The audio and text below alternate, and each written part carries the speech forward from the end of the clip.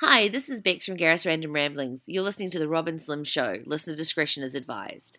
I'm back, and I'm ready to put my foot inside someone's ass. That's how it's done.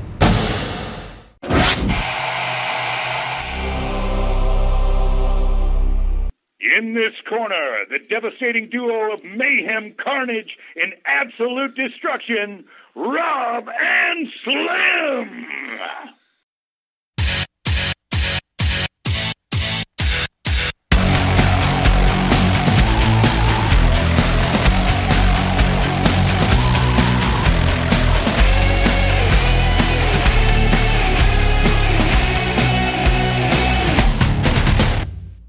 You're listening to Rob and Slim Interviews with Rob. Sports, am I right? And Slim. What about politics? Internet radio's finest.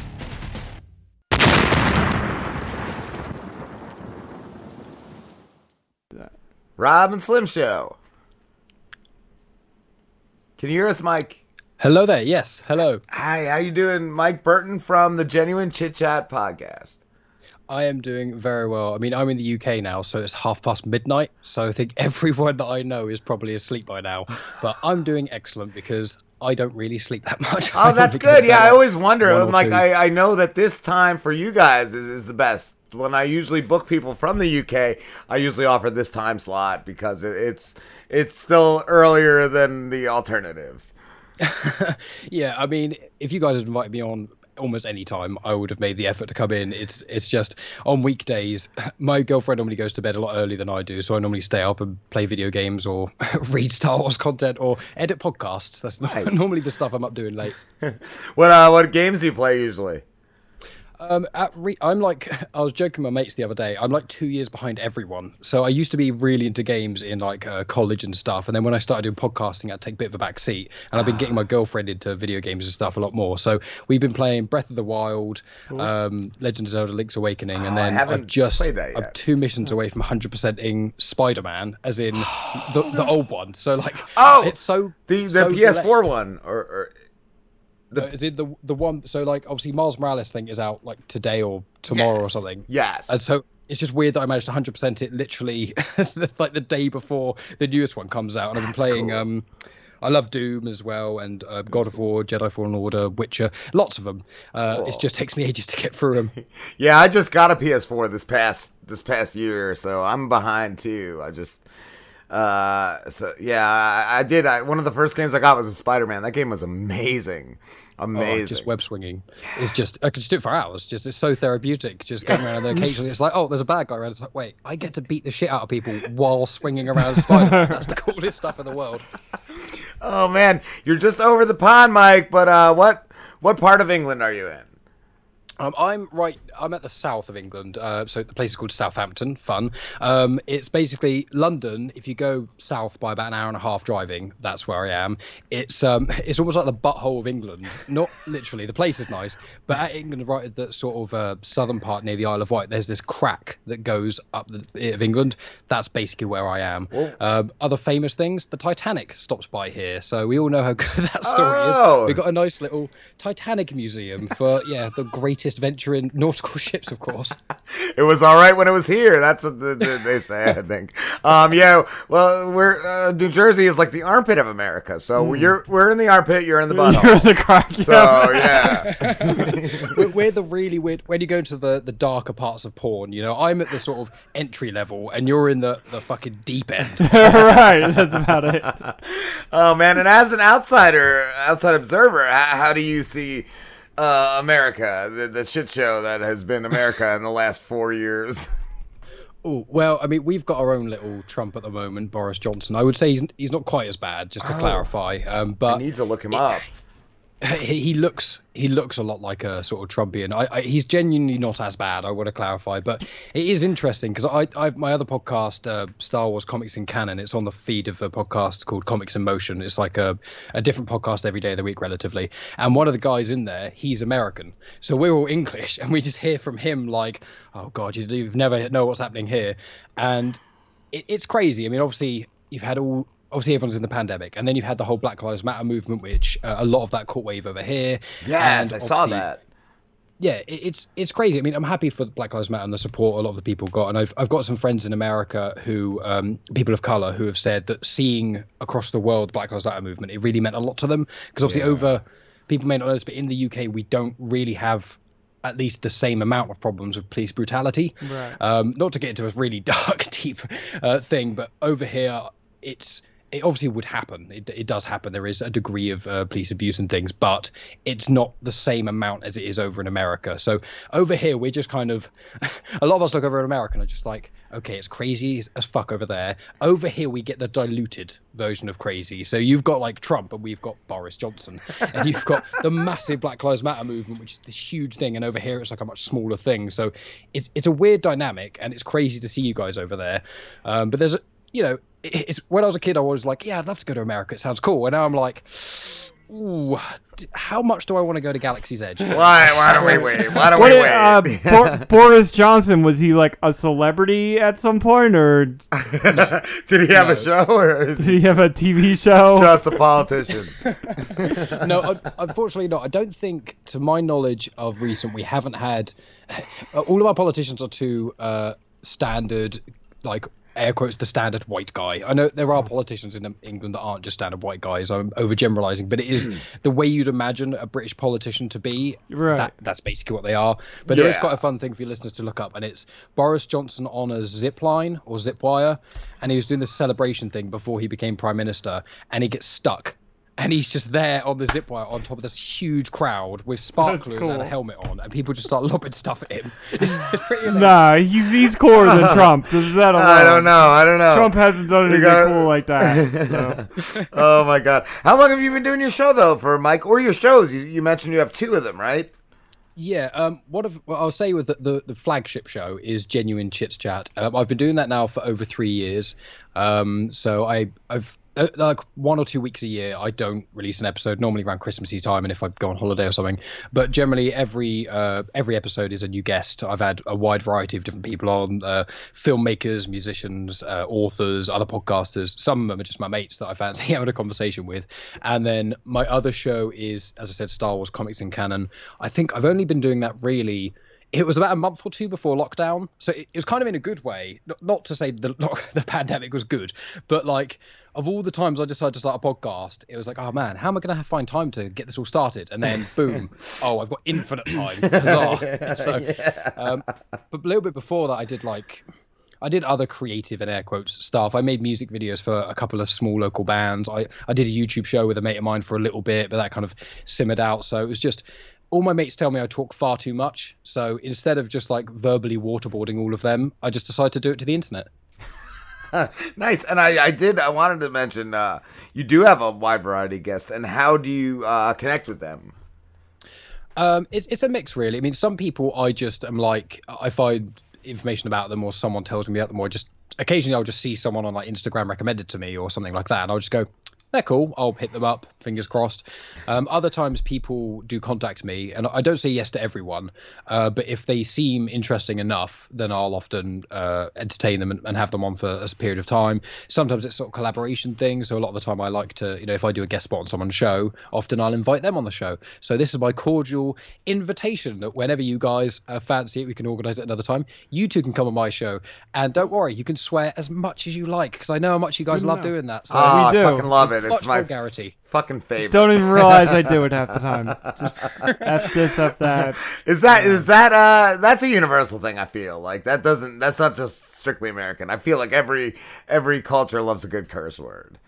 Yeah, I mean, with Britain, we've got this weird thing where it's like we're quite repressed in a lot of ways. Like everyone likes to.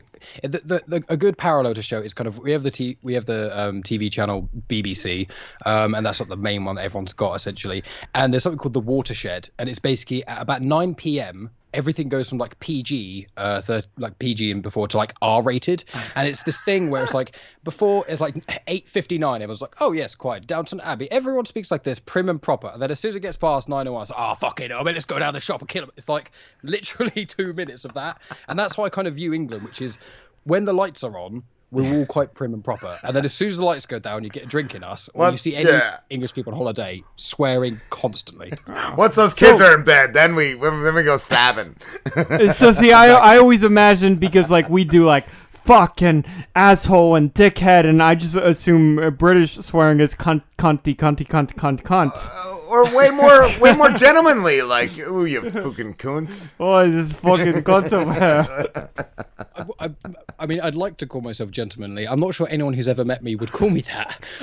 But it is funny because I think BoJack Horseman, they kind of touched upon it in things as well, where it's like in England, if you say cunt, a couple of people are like, oh, I don't like that word, and you shouldn't say it like at your job or when they're children or anything. Yeah. But generally speaking, most people, if you say cunt, they won't really bat an eye. But it's not. It is still like the worst word you can say. But you go to Australian, and I've had a couple of Australian guests on. They say cunt like every few words. It's amazing. They call their buddies cunts. They're like, hey, you cunt. Yeah, they call everybody cunt. I love it. It's just cunt is just one of my favorite words. I mean, fuck is one of the coolest words ever because I think it's the only word in the English language which is can be used as a verb, an adjuctive, and a noun. Yeah. So it colors sentences. Yeah, you pepper it in everywhere. Awesome. Yeah. Well, I want to ask too, Mike, the discussions. You guys have a lot of discussions on your show. Do you come up with them, or do you just free flow with your guest? It does depend on the guest to a degree. I generally do a few notes. I've got like a notepad, and I normally write a few bullet points and things. And then depending on how comfortable I am with the guest, like if it's a guest who is a podcaster, they reached out to me, generally, the conversation is going to flow quite easily. And if it's someone who's specifically trying to, if they've got a new book coming out or something coming out and they're marketing it, it's normally like you only need a few footnotes and you can kind of go from there. But there's other people who are less confident, shall we say, that you kind of have to lubricate the conversation a bit more in a way where you kind of have to guide it. I've had a few guests that really great conversations, and you wouldn't be able to tell by listening to the episode, but you do need to kind of work at it quite a lot sometimes, because sometimes it will be like, oh, when do you do blah, blah, blah? And they'll be like, I do blah, blah, blah, when blah. And you're like, okay, on to the next question. Yes, I was going to ask if you've ever had that where, like, you have that one guess and, like, every answer is just so quick and so short and they're giving you nothing. We've had a few of them in the past, and it's so hard sometimes. It can be difficult. I've only really had, like, 2 or 3 guests that are like that, but that was primarily due to I could tell they were quite shy in a way. So I would not name drop or anything because that would be kind of cruel to do. I wouldn't expect you to. But it is one of those things where I try my best, like before the record button gets hit or anything. Obviously, I don't do things live. I'm not as brave as you guys. But it's before the button goes live, I do speak to the guest and I do just say, okay, we're going to go through this. You can swear as much or as little as you want. If there is anything that you say and you're like, oh shit, I shouldn't have said that, just for any reason, I always offer to edit it out. I have never had to, and hopefully I won't in the future. Normally my editing process is normally just cutting out hearing me breathe or like the odd lag, when you ask someone a question and the latency makes like 2 seconds and it sounds really awkward if you don't shorten it, but it's not awkward at all when you're in it. It's things like that. But generally speaking, I'd say pretty much all my guests I've enjoyed speaking to, but there are some which are like, you could just ask one question and then that's basically it. I do want to say I had a mate of mine on who's got a podcast as well. His name's Scott Weatherly of the 20th Century Geek. There you go, plugging him away. And he came on my show. It was the episode I just released, and we were meant to talk about the author H.P. Lovecraft, because I don't know much about him. Obviously, I know about Cthulhu in general, and I know that he's a big author, but I don't really know anything about him. So I was like, okay, come on the show. We've been looking for an excuse to have you on, because we've done like a few collaborations and stuff in the past. And we're like, cool, we'll talk about H.P. Lovecraft. And the start of the conversation, we started talking about science fiction crossovers and special effects, just like some of the cool things like Mandalorian and Ghostbusters have been doing with the new technology and stuff. And we ended up for 2 hours and 15 minutes talking about all of those things and didn't even touch the subject that I wanted to initially start on. That's great, though. That's great, because then you could always go back and do it again. And that's exactly our plan. Yeah, it's quite a good thing when you've got like loads of footnotes and you barely touch any of them, because it's just a great excuse to have them back. Yup, that is, and just it's always great when you have that person you could have that conversation with, and it could be amazing every time. Yeah, exactly. And out of interest with you guys, like, I know this is mainly I'm the guest here. I shouldn't be asking you questions, but I want to ask, what is there something that made you want to do a live show? Because obviously people like Rogan started doing live, and I don't think he does it anymore. And it's quite a brave thing to do because obviously you're on air and stuff. But I didn't know. Did you guys specifically set out to do live, or I'm just intrigued because I haven't really met many podcasters who have done live shows. Yeah, so we wanted to do radio, and radio is live. So that's like when Rob and I first met. Our conversation wasn't, hey, you want to do a podcast? Our conversation was like, hey, you want to do radio? Radio is live. So that's... I had previously worked in radio, and I just remember, no deader and all those things. And like we were pretty good too. Slim doesn't edit much. Out of the actual interviews, I don't think he edits anything. Unless, like you said, there have been here and there where somebody's like, could you cut this out? Like, and we'll do that for somebody, no problem. But for the most part, we're pretty good. But it was always the interesting thing of like morning radio, where like those guys don't edit; they're just live, and they're good enough to have a conversation. So we were like, we could just do that too, and what we talk about is what everybody hears, and that's that. Well, one of the things I love about your show is it's got great energy, which sounds like kind of almost like a cookie cutter answer, but it's just you tune in immediately and you've got all your crazy like radio sounds on. It feels like you're really in it, and you're just so enthusiastic. And one of the things I love the most about it is how much fun you have, because you occasionally hear people on the radio, even sometimes podcasters, I won't name any names, but you sometimes hear a few and you're like, are you actually doing this because you enjoy it? Because you sound like you're being forced to do it. As you guys, it's like it almost doesn't matter if the mic was on or not. I could tell that you guys would just be like off on one in the best of ways. I remember at one point I was like, I forget how many years ago, I was like, I don't know if it was that I drank too much and I didn't remember, and I'm like, do I even have fun? Like, am I an asshole? So I rewatched an episode and I was like, no, this is cool. I'm not as much of a dick as I thought I was. One of the things I despise the most and you can hear it right away when somebody's doing it, is people that are overly prepped and are trying to appease other people. We've never do that. We're never looking at like, hey, what do our listeners want? We're just like, nah, we're just gonna turn the mics on and that's the thing. But there's a lot of radio and podcasts who seem to think too hard about what they need to do to appease other people. And I think that's not the right way to go about things.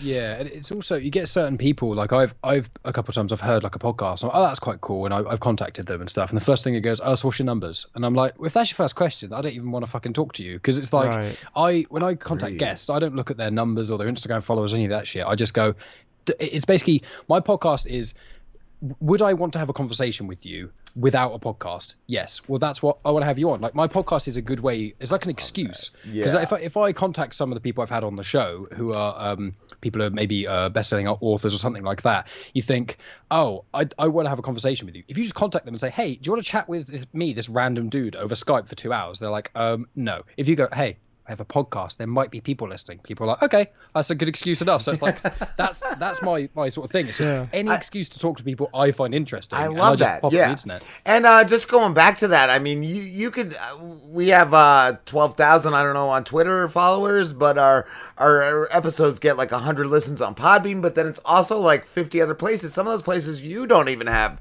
like, I don't know, iTunes, there's really no way to track listens on there. There's so many places you don't even know, like, how many listens you're getting and all that. Yeah, because it is a weird one, because I applied to, there is a guest that I won't say who they are, but it's something to do with Star Wars, who there's someone to do with Star Wars who should be coming on my show in early December that I'm very excited for. And then I contacted them. Their agent said, oh, you need to pre-submit the questions because Lucasfilm need to approve them, but also what numbers do you get? And I was like, oh shit. And so I was like looking at them and I was like, it is kind of hard, because there's like, I upload to Podbean, and that does get a few of them, but there are lots of like Acast. I submit my thing to Acast, but I have no idea what the numbers are. And there's lots like iHeartRadio and lots of weird little places, or like, no one listens to my show on YouTube. I get like 2 to 10 listens, and it's like, how you get other people who are just podcasts only on YouTube, and I'm like, how do you get anyone to listen to you? I don't get it. YouTube is a hard grind, man. We could have some of the greatest interviews with like 4 listens on it. Like, it's crazy. But you know what I like to say, Mike? I like to say 25,000. I just throw that out there. Yeah, we get on all that combined, it's about 25,000 listens per minute. I like to say that. That's amazing. Every single person on the whole planet always listens to the Rob and Slim Show. Okay, heard it here first.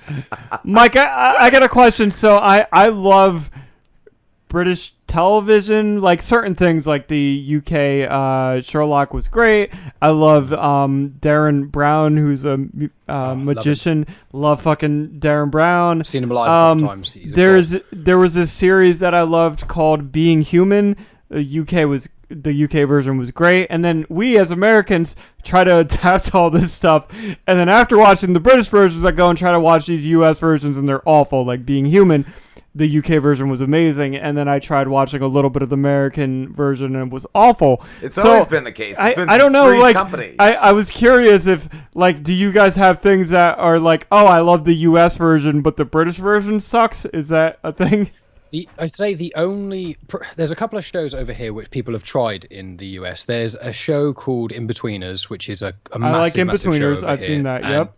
It's incredible. It's hilarious. And that show, I think they tried to do it over with you guys. Yep. And there's a thing in In-Betweeners in one of the episodes, and it's like bus wankers. That's like a funny thing to yell at people. It went around for ages when the episode came out. And the American version was bus douchebag. And you're just like, that just doesn't work. And there's certain things like that. And you're like, just don't try. And Skins was like that. But the biggest thing that causes the most amount of arguments is The Office.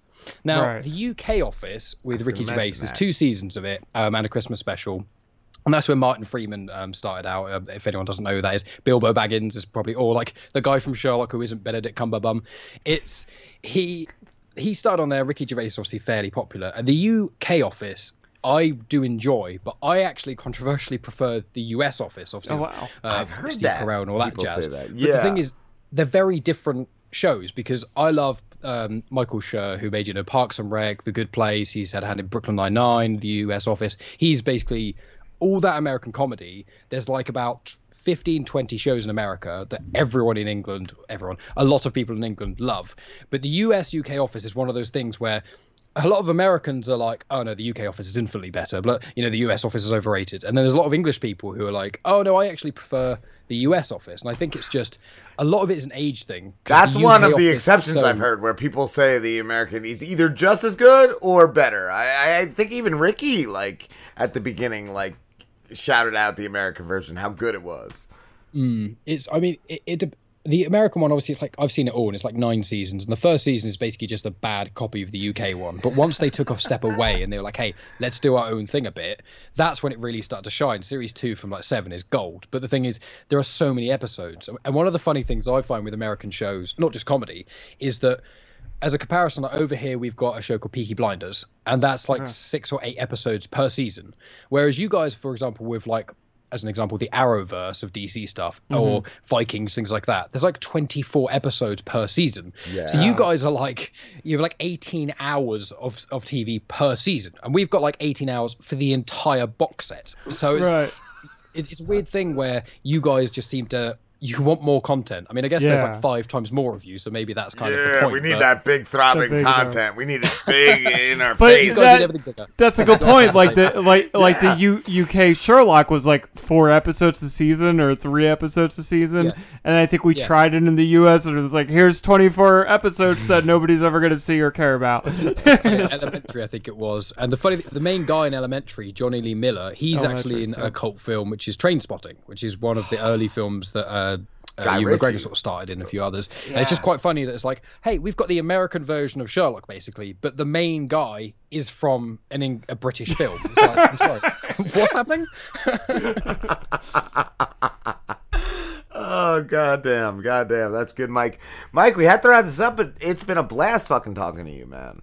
It's been really good, and what I'm saying is that what we'll have to do is we'll speak to each other on social media, all that sort of jazz, and I'll have you guys on my show whenever you get a free moment to breathe, and we can have a nice long, like, normally my shows are like between an hour and 2 hours, generally, depending on people's time and schedules and shit. But it'd be really cool to have you guys on the show to talk about your show in a bit more in depth, and we can just have a good old chinwag without having to worry about timings or being live or anything like that. But I really want to say thank you so much for having me on. I do really appreciate you guys. Thank you. And you do like the American version, like we do the 25-minute interview. You do the American like hour interview, like okay.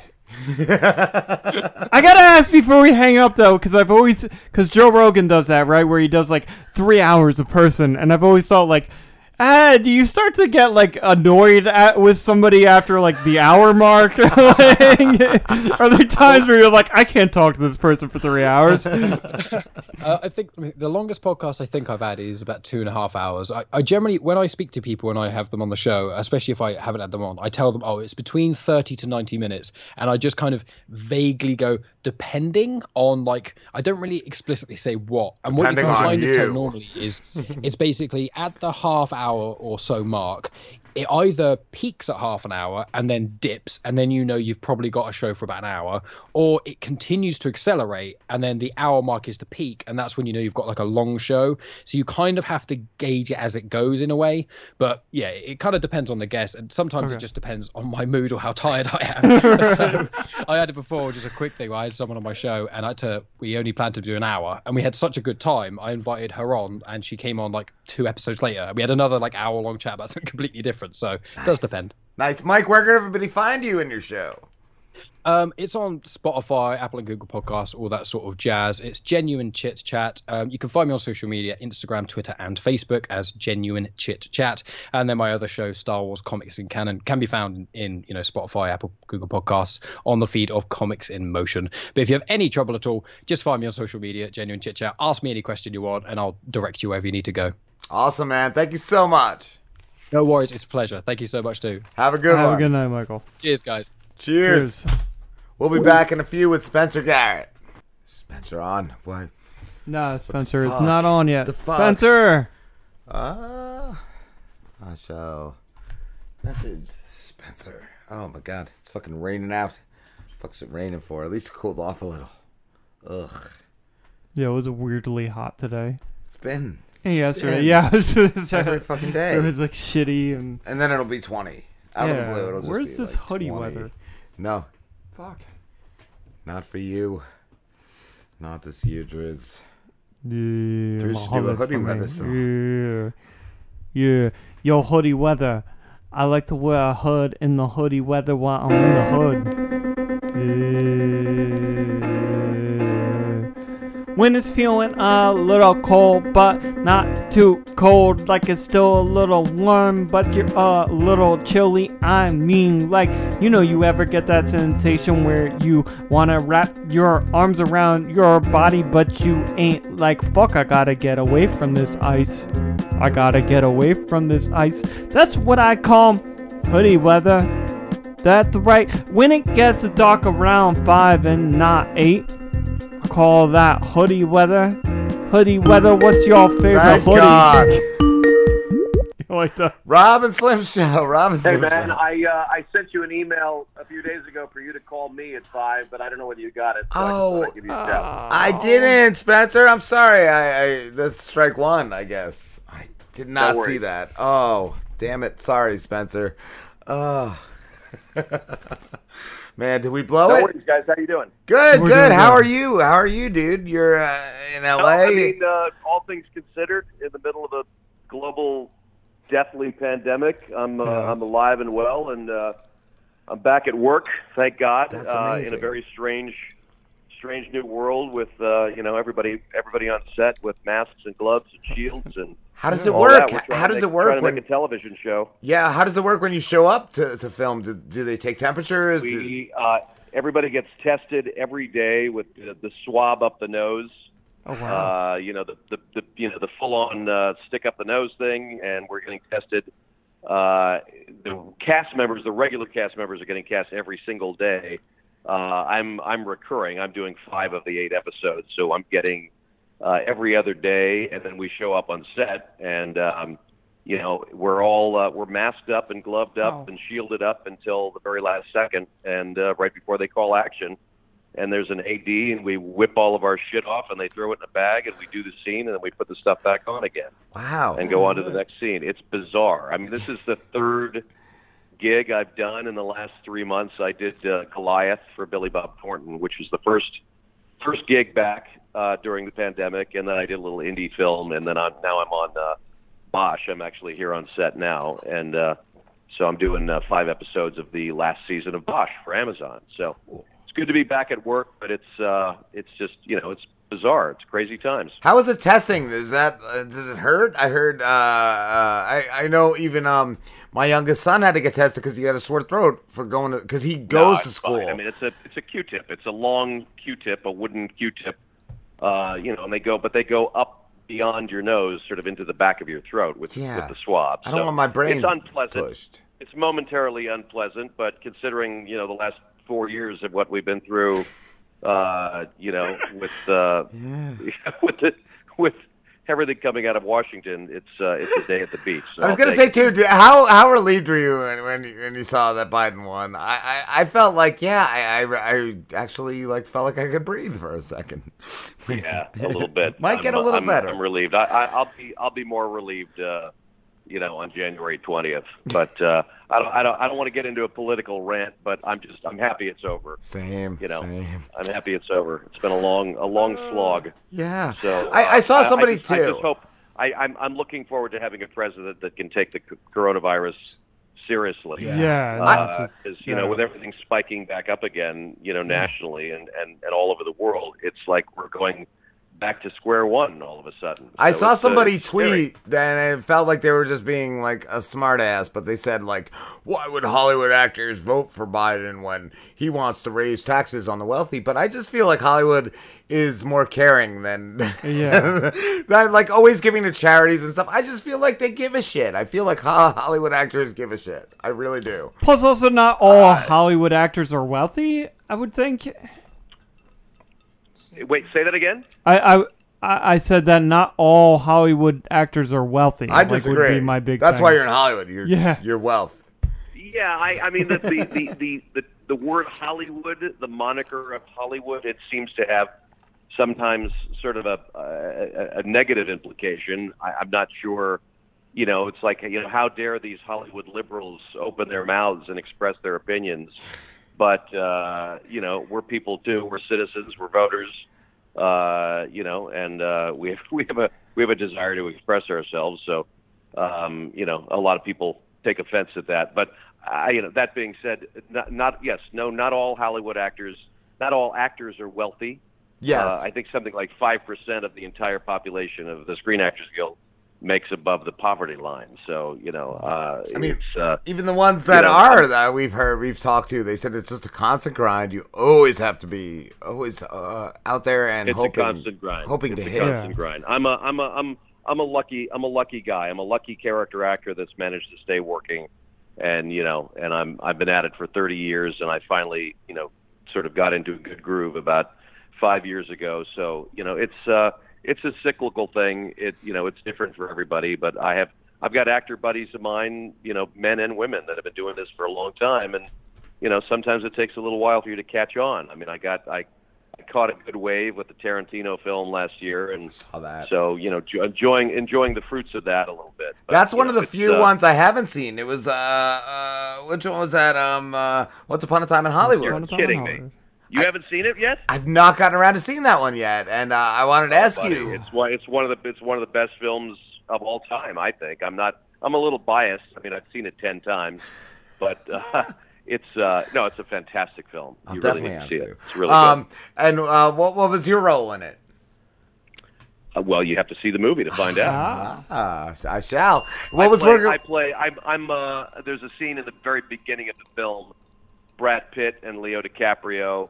Leo DiCaprio plays an actor on a TV Western in the 1960s, and I'm interviewing him. I'm a TV interviewer, and I'm on the set of his TV show, and I'm interviewing him at the very top of the film. Nice. And it opens the film. So cool. Yeah, it's a great scene and a lot of fun, and got to work with Brad and Leo, and it opens the film, and I'm nice to be part of the Tarantino universe.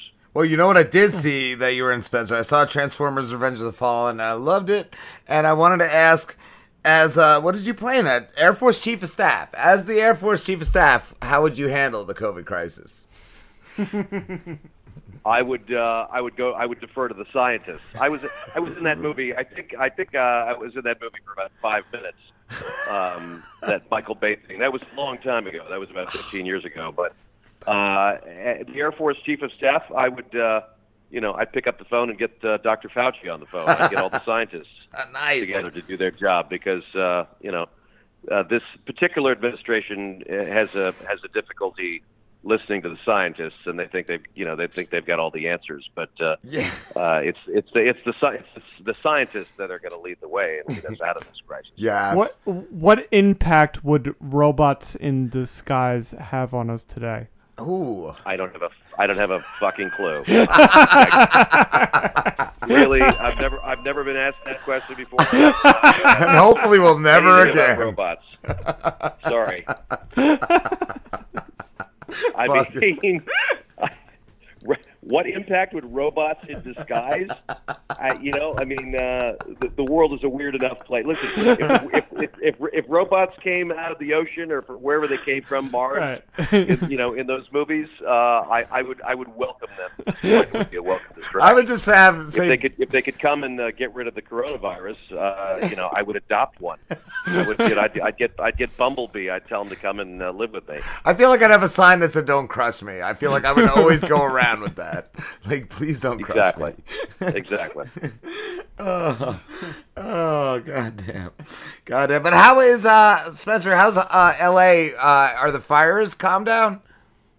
The fires are long since calmed down. Everything's sort of calmed down, and now we're just back. I think we're on the cusp of possibly another lockdown. Unfortunately, that's But people out here are pretty good. I mean, at least in the L.A. area, people are very diligent about wearing their masks and being socially distant, and they're doing their best to keep this thing at bay. But it looks like it's crept back up again. So, and unfortunately, with the flu season coming, we might get a double whammy. So people really, really need to pay attention to the protocols and stay away from each other and not gather and wear the masks and do all the things that the scientists tell us to do, because this could be living with us for a while. Yeah. But so far so good. We're safe in LA, and my family back in New York is good, and I'm actually planning to go at Christmas time. I'm going to go see. I've got family that live on Maui for the last 30 years, so I'm going to go see them. I think there's a total of 2 COVID cases entirely during the pandemic on the island of Maui. So wow. I might end up moving there. I might end up just living there, and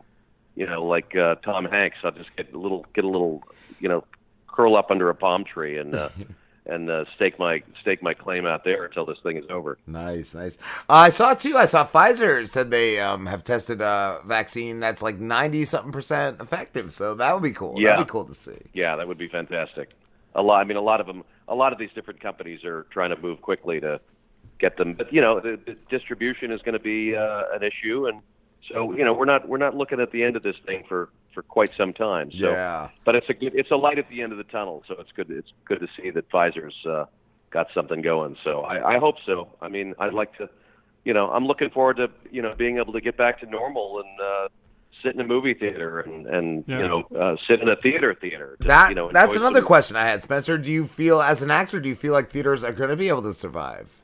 Right now, no. Down? Right now, it's not. I mean, Broadway announced that they're not reopening the theaters until September of 2021. So, I mean, yeah, we'll be back to normal at some point. But a lot of what I love to do here in LA, I mean, I love to do at least a play a year if I can. But every single theater, live theater, is shut down here in LA for the foreseeable future. So, but we'll be back. I'm confident we'll be back. Because there's just something so special about seeing a production or a movie or a live production in a theater. It's just such a different atmosphere.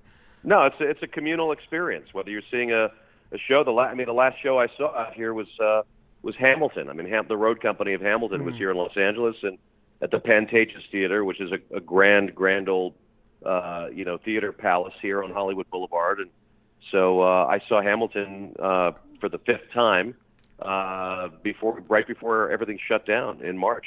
So there's nothing like watching a movie with a movie theater or a theater full of people. It's a shared experience, and I miss it a lot. I really, really miss it a lot. I can't wait to get back to sitting in a movie theater, and and even as a voting member of the Academy, I get to vote on the Academy Awards, and so a lot of what I have to do during the awards season is, every year for the last 5 years since I've been an Academy member, I watch probably 30, 40 movies, in a movie theater. Yeah. Watching all the foreign films, every movie that's been released. You have to watch them all so you can vote on them. And, so I'm going to miss that a lot. It's not the same, popping in a DVD or watching something on your TV screen. Yeah. So there's nothing like being in a movie theater. So I can't wait to get back to that again. That's what it was too. Like, that's one thing when my sons come up for holidays or the summer, like we do a lot of movies at the theater. But this past summer, I bought as many DVDs as I could, like just so we had something sort of, similar to what we've always done. Well, do yourself a favor, man, and watch the Tarantino film. I should. I do. I have to pick that one up. I was going to ask too, Spencer. Are you still doing quarantine TV? No. We wrapped up quarantine the show on Instagram TV. We did 25 episodes of it, and we're actually right now in the process of pitching it to a bunch of different networks. We got some interest from a couple of different places that were interested in turning it into an actual television show. Nice. So no, we wrapped that up back in August. You're a little behind the curve over there, aren't you guys? Quarantine ended in August. I thought so. I did think so. Yeah. So no, we ended, but we're trying to turn it into a TV show. But it was a great experience, and we started it in March, and with the 12 actors, all of whom, to this day, oddly enough, I have not met in person. None of those actors from the quarantine TV show I've met in person in real life yet. We've only seen each other on Zoom. Wow. So, that's another. We're looking forward to having a big old wrap party when this thing is over, so we can, so we can toast the success of the show. We did. We had great guest stars. We had Randy Rainbow. We had. Oh my God, we had so many terrific actors: Steven Weber and Rob Morrow and Willie Garson from Sex and the City. We had a lot of really great guest stars that came and played with us, and we raised about $20,000 for the SAG-AFTRA Foundation COVID-19 Relief Fund. So that was the biggest satisfaction we had from that was raising a lot of money for our fellow actors and fellow artists that were really impacted by this thing, because everybody's been out of work. Yeah. Everybody's been out of work for the last 8 months. We're just now slowly creaking back to work, very, very slowly. So, a lot of actors that don't have the opportunity to be on shows right now.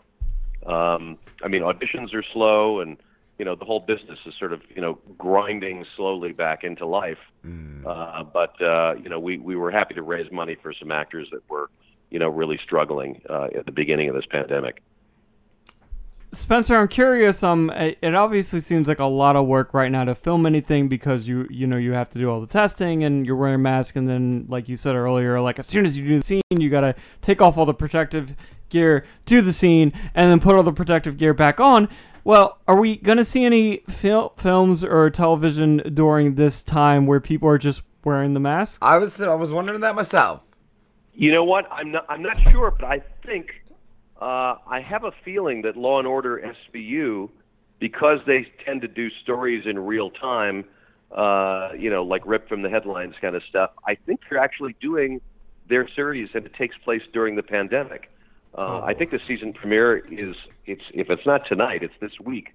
Wow. And I have a feeling that they're doing stories where a lot of the actors, a lot of the characters are in masks. Wow. Yeah, I was wondering that. I saw a couple of behind the scenes pictures, and Mariska's a friend, and I saw some pictures of them on set. So I think they're going to be doing that. But I mean, I'm doing Bosch right now. We're not doing it.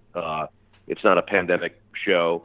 Right. But there's a couple of shows that were on the air. There's a show right now on the air called Connected, that's very similar to our quarantine show, where people are talking to each other on Zoom, and they're all and they're in masks, and so I'm sure there's some things in the works that are taking place during the pandemic that are going to be mirroring what's happening in real life. Yeah, I kind of feel though too, like I want to watch the show. I want to see something that isn't real life right now. I want to see I want to see a face. I kind of miss that. Yeah, no, I hear you. I'm right now. I'm watching a wonderful show called The Queen's Gambit on Netflix. That's my new obsession. we're starving for content right now. Yes. So there's a couple of good things that are coming out. But if you haven't checked out The Queen's Gambit, it's really good. I'm not in it. I don't know anybody that's in it.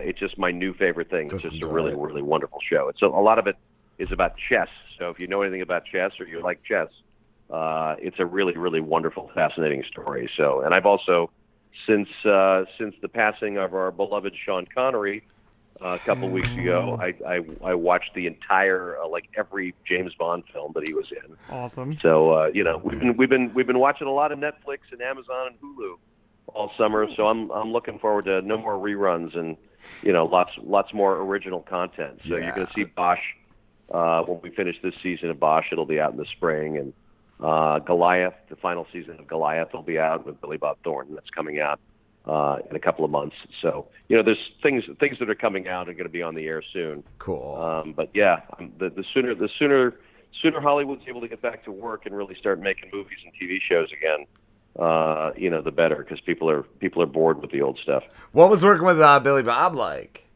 Oh, he's fantastic. He's an old friend and just an amazing guy. He directed the last episode that I did, and to be directed by him was just really, really a treat. He's great. He's great. I always wanted to work with him. We never worked together before, so it was nice to be able to spend some time with him on a set. Cool. So, theaters have reopened, or at least have tried to reopen. I don't know if that's still a thing. Have you attempted to go to see anything in theater? Where in LA?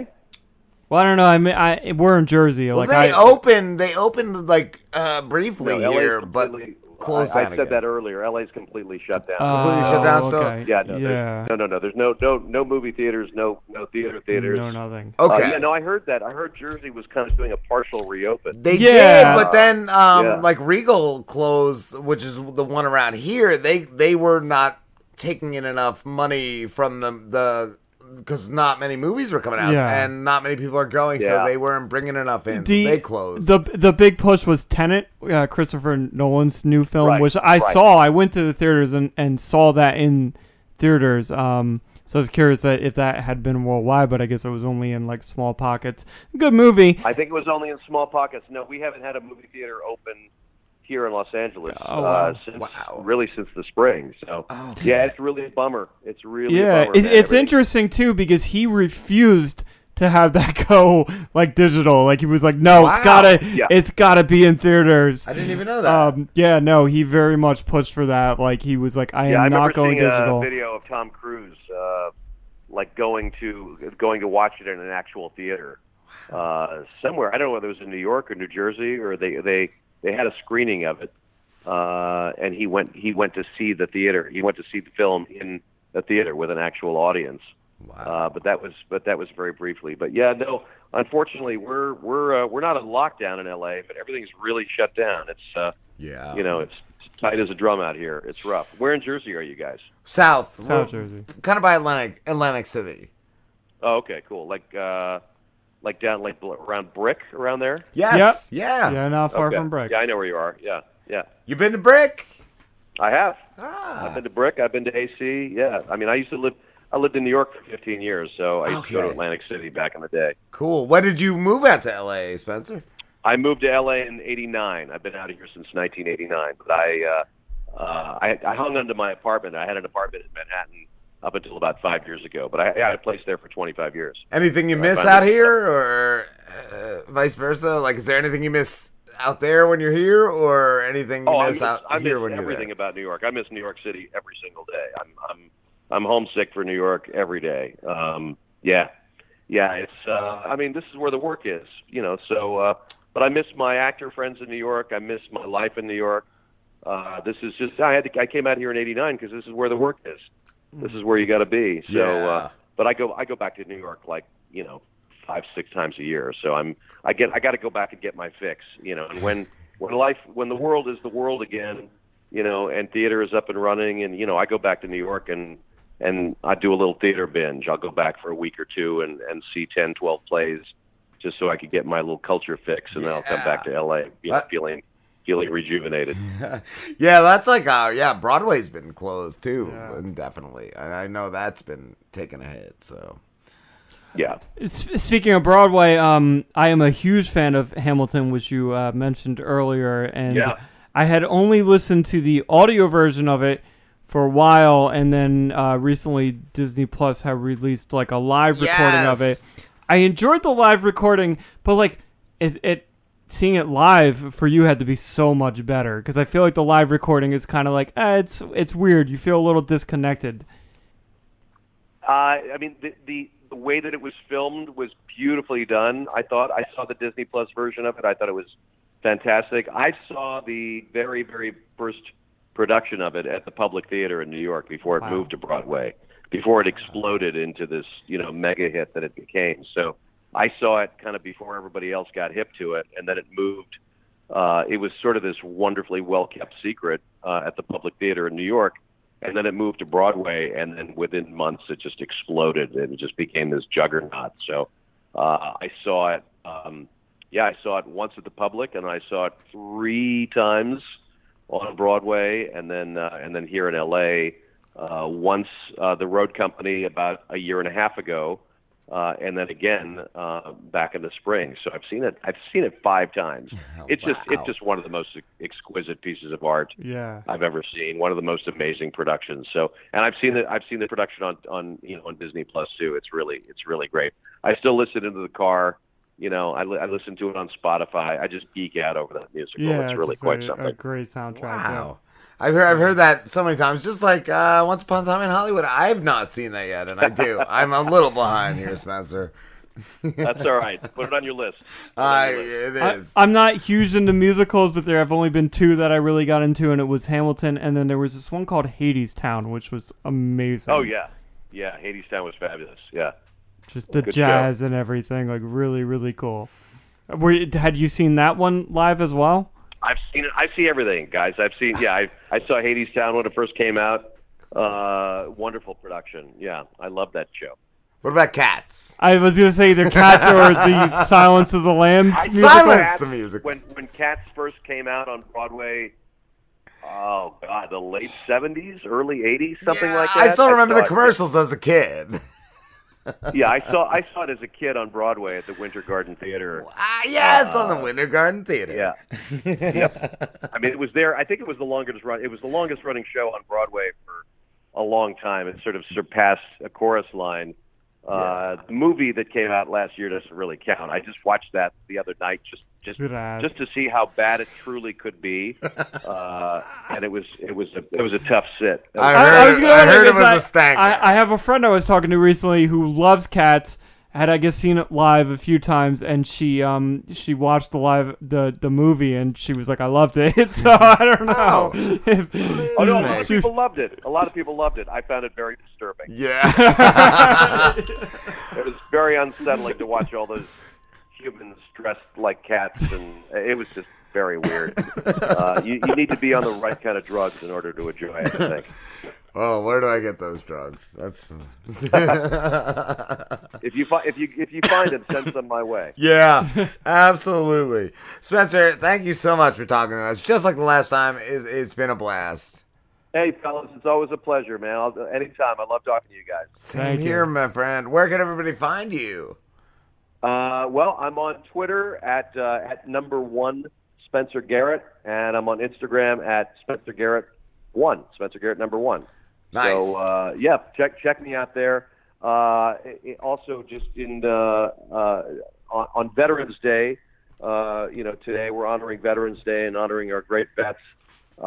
For Jake Tapper, who's the CNN anchor, wonderful friend of mine. He's doing a thing called Homes for Vets. It's a great organization that builds homes for veterans.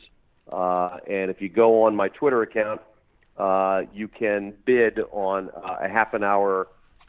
There's incredible. You can have a half-hour Zoom call with Sarah Silverman or with Bryan Cranston or Ben Stiller. Some wonderful, wonderful celebrities on there. Some great auction items that you can bid on eBay. And I think you could get me for a bargain basement price for a half an hour Zoom call and an autographed poster of Once Upon a Time in Hollywood. But check out, for your listeners, check out Homes for Vets, or check out my Twitter page and go to Jake Tapper, Jake Tapper CNN, and the link to where you can bid for any one of these. There's just some incredible stuff. There's a script signed by the entire cast of Veep, and just some amazing items that help this cause for Homes for Vets. So check it out. That is an awesome cause. So, yeah, #1 Spencer Garrett, and Spencer Garrett 1 on Instagram. Thank you so much, Spencer. It's been All right, a pleasure. fellas. Have a break a leg, as they say. Thank you, boys. Stay safe, everybody. Okay, wear the mask, and let's beat this thing so we can get back to life and get back to the movies. Okay? Yes. See them faces again. That's for sure. I want to see your faces. All right. Love you, Spencer. You take care. You too, my friend. Cheers, guys. Cheers. We'll be back after some liquid comes out of my pee hole. I'm going to drink that liquid. Oh, I didn't say that was acceptable. With a mask? Should I? Well, yeah, I'll wear a mask, but I'm going to cut a little. I was going to wear a mask over my pee hole. Yeah, that works. All right. Rob and Slim Show. Hey there, Rob. It's DJ. Hey, Mistress DJ from Niteflirt.com. How are you doing? I'm doing great, Rob. How about yourself? Good. Slim's here, too. He's just really drunk. I've been drinking a lot, DJ. Hi, DJ. Hi, Slim. He can barely say DJ. Yeah, no. He can barely say 2 letters right now. That's where we're I made at. the mistake of, just having a cup of ramen noodle all day and then drinking a lot. Oh, man. Oh, goddamn. But, Mr. DJ, you are a dominatrix, correct? I am a dominatrix, yes. And, we've talked to Ryder Doll from Niteflirt. We've also talked to Sarah from Niteflirt. And I think Sarah does the dom thing a little more. Ryder does the financial dom sometimes. Is that part of it? Yeah, she does financial dom, and she also does, I think, kind of GFE stuff. She's a little softer to the guys than I am. No, I don't do financial domination. I just like to control and manipulate and sometimes destroy lives. Oh, wow.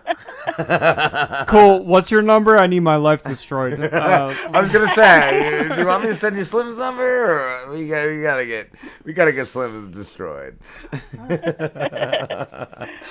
Oh, but how for COVID? I feel like it's the perfect profession. You're already socially distanced. It is. I have done real-time doming. I have another house in Oregon, and I was doing pro-doming, but obviously with COVID and whatnot, you can't.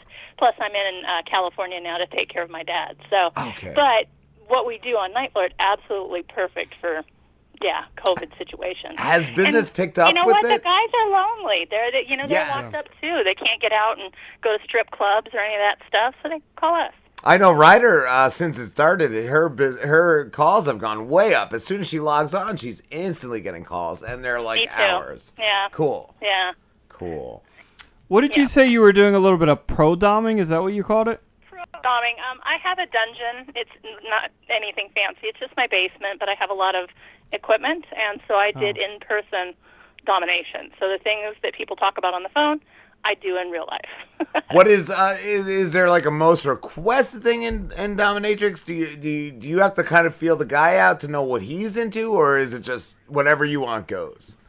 No, I mean, I do kind of control the situation, but usually what I do is I ask the guy, give me 3 things that you're into or want to explore. I mean, you have everything from wanting to get flogged to CBT to, being denied. I mean, you name it, they come up with it. So I usually have them pick 3 things, and then from that, I select one of them, and then that's what we do. Oh, cool. Yeah. How does that play into the phone thing? Like, you tell them what to do, or? Well, yeah. So same thing. Is there anything you're interested in learning about or discussing, or one of those things where maybe they're married and their wife isn't into kink at all, so they might want to do something like tie up their testicles and masturbate while their testicles are tied up with weights hanging from them or something like that. You never know what the guys are going to come up with. That doesn't seem like you're involved in any way, though. Like, yeah, you just jerk off while you got weights tied to your balls. I just tell them what to do. See, that's the thing, though. You guys just grab it and yank away. I like to give them a little more attention to detail and make it feel extra good. So. Yeah. Is there anything important for a guy to know when he's addressing a dom, like how to address you, or is there a certain thing they should do? Now, I'm old guard, so I'm a bit of a stickler for, they call them honorifics, and that's yes, ma'am, and making sure names are capitalized, titles are capitalized. But really, I'm pretty easygoing on the phone. It's, as long as you're not calling me hey, babe, or, hey, cookie, or some sort of a nickname like that. If it's ma'am, mistress, or even just DJ is fine, but I don't want something, cutesy like honey or something like that. Oh, okay. Gotcha. Yeah. Nice. And have you ever had a caller that just, like you said, like just along those lines, like just not get the whole situation? Sure, and I try to correct them multiple times, and usually I tend to give people too many tries probably, and then I get to where, okay, that's it, I'm going to block them. But usually what that is they're just calling the wrong kind of person. Okay. So it's like, okay, maybe they do want a GFE. So it's like, I got Ryder. There's other people that I can send them to that would fit them better because I'm not the one for them. That's cool, okay, too. That's cool when you have that kind of a network with other girls. Like, I'll send you to this one. Yeah, and that's why I love, keeping in touch with some of my peers because then I can be like, oh, you're into that. Okay, she's good at that. Let me send you to her. Yeah. Cool. Yeah. What you do a podcast too, right, DJ? All I do is I put up my MP3s. I do a little bit of talking on it, but it's just to give a sample of what I do for recorded audios or customs and things like that. Okay. Yeah. So if they pay for the customs, it's going to be even wilder than the podcast. Right. Well, then they can request what they like, and then I'm addressing them directly. It's not just some, for the masses kind of a recording that's directed at them. Yeah, because I listened to the Halloween episode, and yeah, it's not for the faint of heart. No, it's not. It's not at all. Definitely. No. Definitely say that. So do you stick to being the dom, or if somebody said, "Hey, I want you to be submissive in this," would you do that? No. Yeah, Slim. no, I just can't do that. You just can't. It's one of those things that's not in my repertoire. When I'm with my partner, I'd say we're probably about equal in power, but no, submission is not my ball of yarn. When did you figure that out? Even in life, was it way before you did? Oh, well, I'm an alpha female of an alpha female. My mom was a badass. My grandma was a badass, and it's just one of those things where we don't. I don't know. I guess we don't bow down or submit to anyone or anything. So I come from a long line of it. But, yeah. Nice. And how long have you been on Niteflirt? I've been on Niteflirt since 2006. Wow. I've been a pro dom for 20 years now. Cool. Is Niteflirt one of the better places to do phone sex on? I think it's the best. Everybody always accuses me of being a Niteflirt cheerleader, but they're reputable. They've been around a really long time. They're good about making sure we get our pay. They usually take our side when there's any kind of dispute. I really like working there. That's cool. There's no limit to what you can do, the amount of money you can make. There's a few terms of service you can't break and talk about certain things. But other than that, it's kind of anything goes. So I really like it. As far as competition goes, is there anybody else that has been around as long as you guys? Not that I know of. There's probably somebody jumping up and down right now and saying, "What about so and so?" But I can't think of any. No, there's been some that have come and gone. I think we all got hit by a couple of those that just disappeared in the middle of the night kind of thing. But Niteflirt has been solid, and before they were Niteflirt, it was a keen thing, and there was psychics on one side and flirting on the other. So it goes way back. They got rid of their psychics, though. Yeah, the psychics ain't bringing the money in. Psychics are gone now? Okay. They were there up until about a year ago. So, wow. Oh, they might still be there then. I was just saying. Yeah, we don't want psychics. Well, we branched off, and then it became, Niteflirt was just the phone sex part. So, okay. Yeah. Yeah, no, I know Ryder has mentioned I think she tried one other place once, and she just said it was just not the greatest, and she went to Niteflirt and she loved it there. Yeah, Other places take a higher percentage of our money, and they have a lot more rules, and the system works well. When your calls are coming in, you can see who's calling. I mean, it's just there's a whole bunch of bonuses and pluses on the pro side when it comes to Niteflirt. So, yeah. Cool. I saw too. You write horror. I do write horror.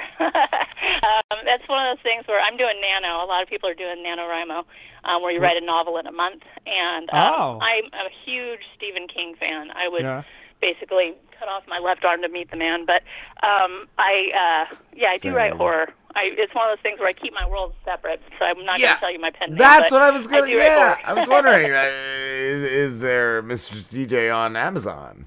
There is, but not in the way you're thinking. Okay. So it's probably something where I did a collaboration with somebody, and it's kink. So it's not. Mistress DJ does not write horror. Is it? So it's not sexual horror in any way. It's not sexual horror. No, okay, it's horror. That's a good question. Cool.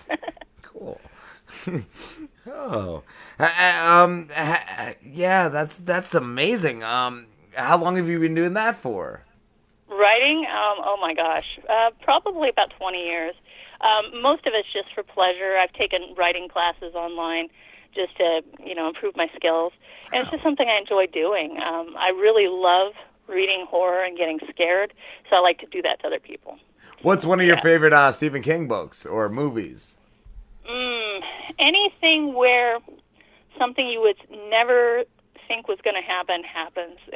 There's one where he got in the Mangler. He got in a fight with a laundry folding machine, and I'll never forget the line. It said his arm snapped, and it sounded like a pencil breaking. And I was like, oh. Oh my God. I was saying, I brought it up a couple times on the show.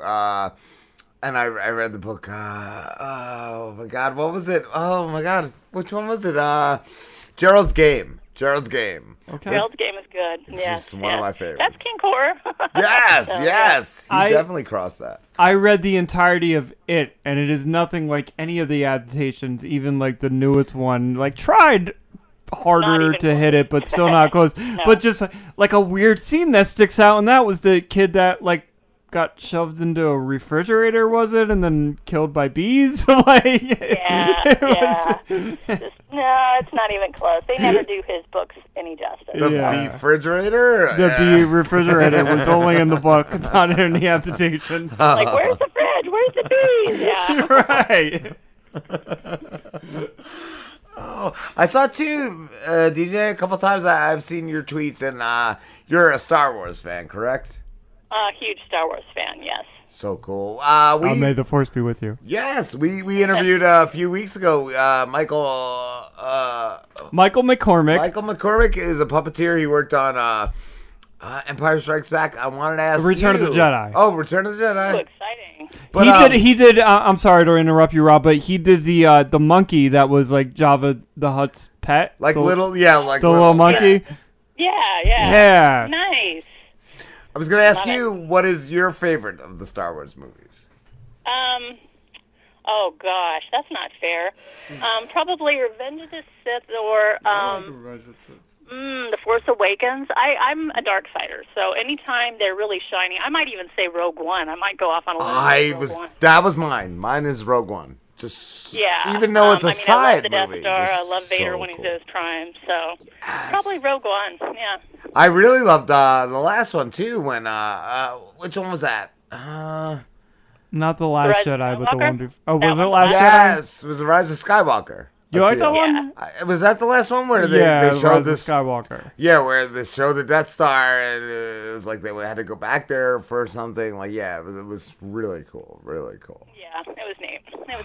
So good. Except for now, there's no Supreme Leader. So. What do we do now? Where are we going now? Or is there gonna be a Jabba movie? What's next? Yeah, I don't know. I love the some of the video games like the KOTOR. I don't know if you guys had ever looked into any of those or played those, but Knights of the Old Republic. Knights of the Republic, yeah. Amazing story and a lot of content. Like, I think they should explore that more with films, they like the Darth Raven. The comics have a lot of content too that gets left out. Yeah. What about The Mandalorian? I've not seen that yet. I have not either. Disney gets enough money for me, so I haven't shelled out the money for Disney Plus. But I've heard great things about it. Yeah, I'm tired of them calling the little one Baby Yoda, because it's not Yoda. It's not right in the timeline for it to be makes Yoda, me so. mad. I don't like the baby. I'm not a fan of the Baby Yoda. This is what I can tell you guys is I watched the pilot episode of The Mandalorian, and I was like, this is fucking amazing. And then I just didn't watch any more of it, but that pilot episode, really fucking cool. Okay. I bet That's all I got. Yeah. Sounds about slim. Sounds about slim. There was a cool interaction with the Mandalorian and an assassin droid, which was just fucking amazing. The other thing I gotta say about that is I work in retail and I do online orders, and I had to pick the Mandalorian's Darksaber, and the thing is obnoxious. The thing makes awful noises, and it just is. I'm not a fan of the toy. That's all I know. No. No. I'm kind of sick of Baby Yoda and the Baby Yoda merch as well. All over the place. Yeah, Baby Yoda merch is off the chains. They have Baby Yoda everything. Yeah. I wish we could have baby stuff. Why can't we have Baby Robin Slim? You right? Baby Mistress DJ. Baby Mistress DJ. We'd all just sit here and crack jokes and throw things at each other or something. Yeah. So what were you drinking on, Slim, that got you so affected? Yeah, so I've been mixing I'm a cocktail guy. I'm into mixology. I've been doing it for about a year now, and I've tonight have been mixing myself something called a Calvados cocktail. Calvados is a apple brandy. I believe it's like a French brandy. But so the Calvados cocktail that I've been mixing has been 1.5 ounce Calvados, 1 ounce Contre U, which is like a fancy triple sec, and I'm sorry, something like 3/4 ounce Contre U, and an ounce of fresh orange juice, which I squeezed oranges before the show into a little bottle. Wow. Yeah. Sounds pretty good. I feel It's like delicious. he's primed for the dominating, right, DJ?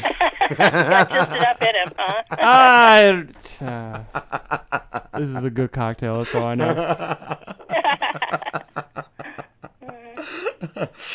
Yeah, that was funny when Rob was talking to me about coming on and talking to you guys. He says, "I'm not really into that, but Slim might be." No. So That's I like the girlfriend experience. I like the homewrecker. Weirdly enough, and I don't know if I've ever admitted this to Rob, but I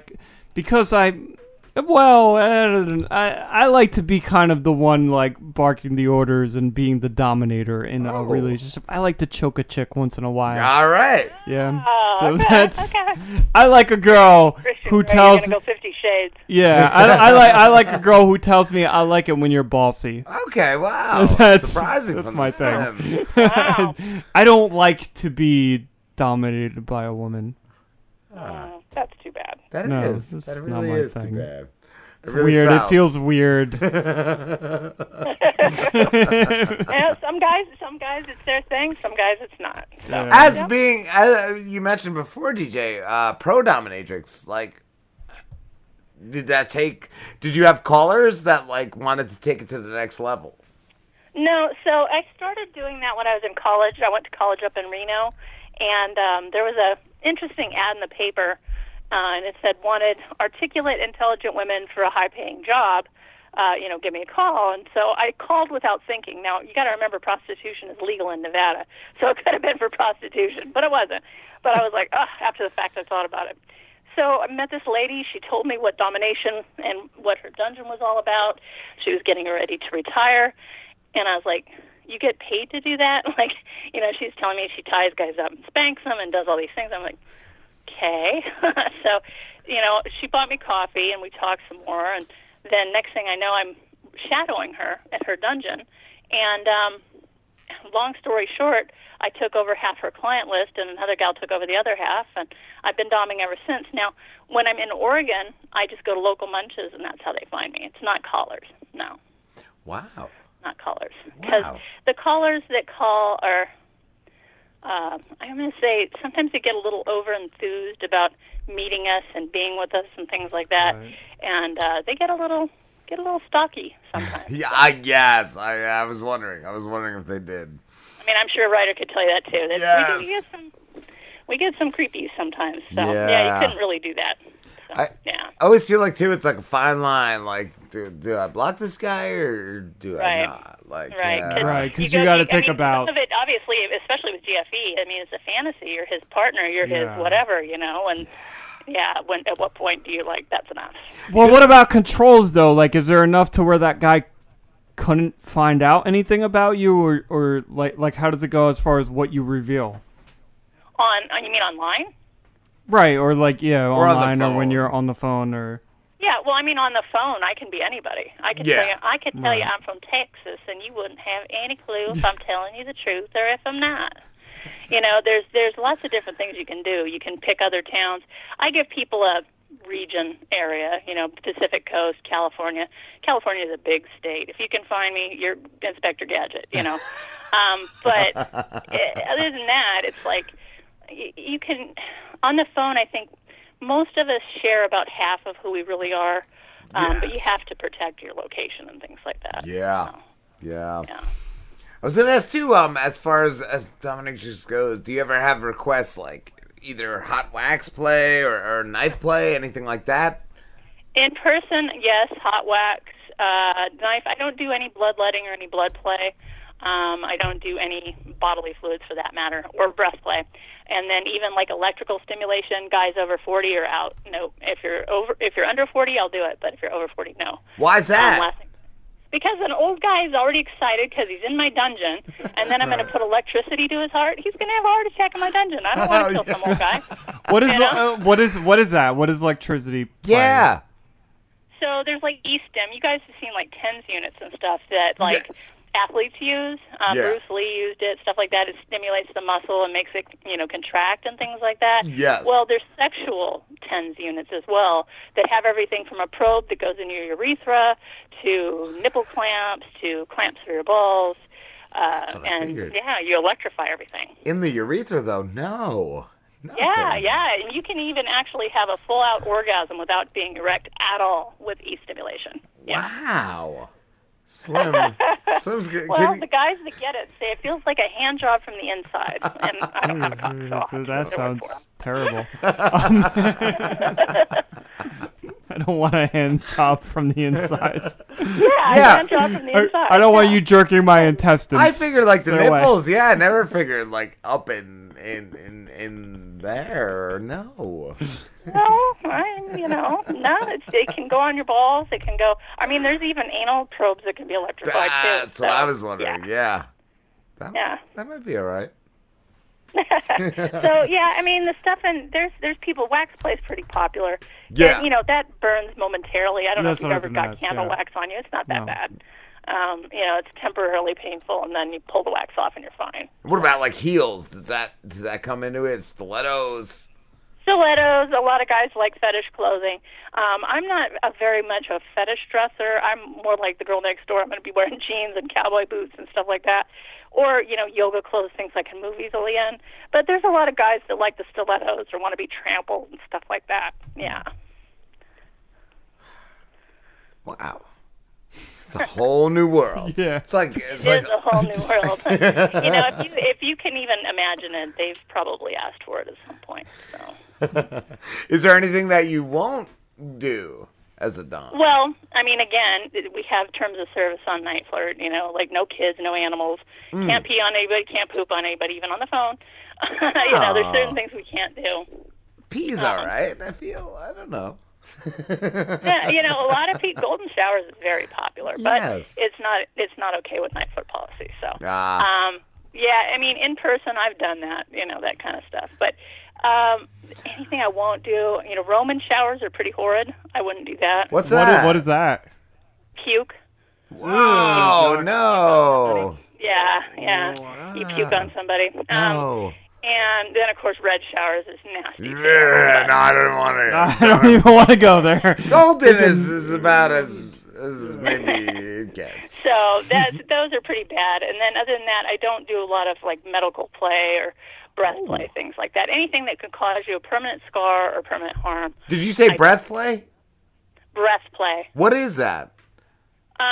It can be everything from just causing you to hold your breath or like a light choke, stuff like that, to, I mean, some people go all the way out and put plastic bags over their head and seal it.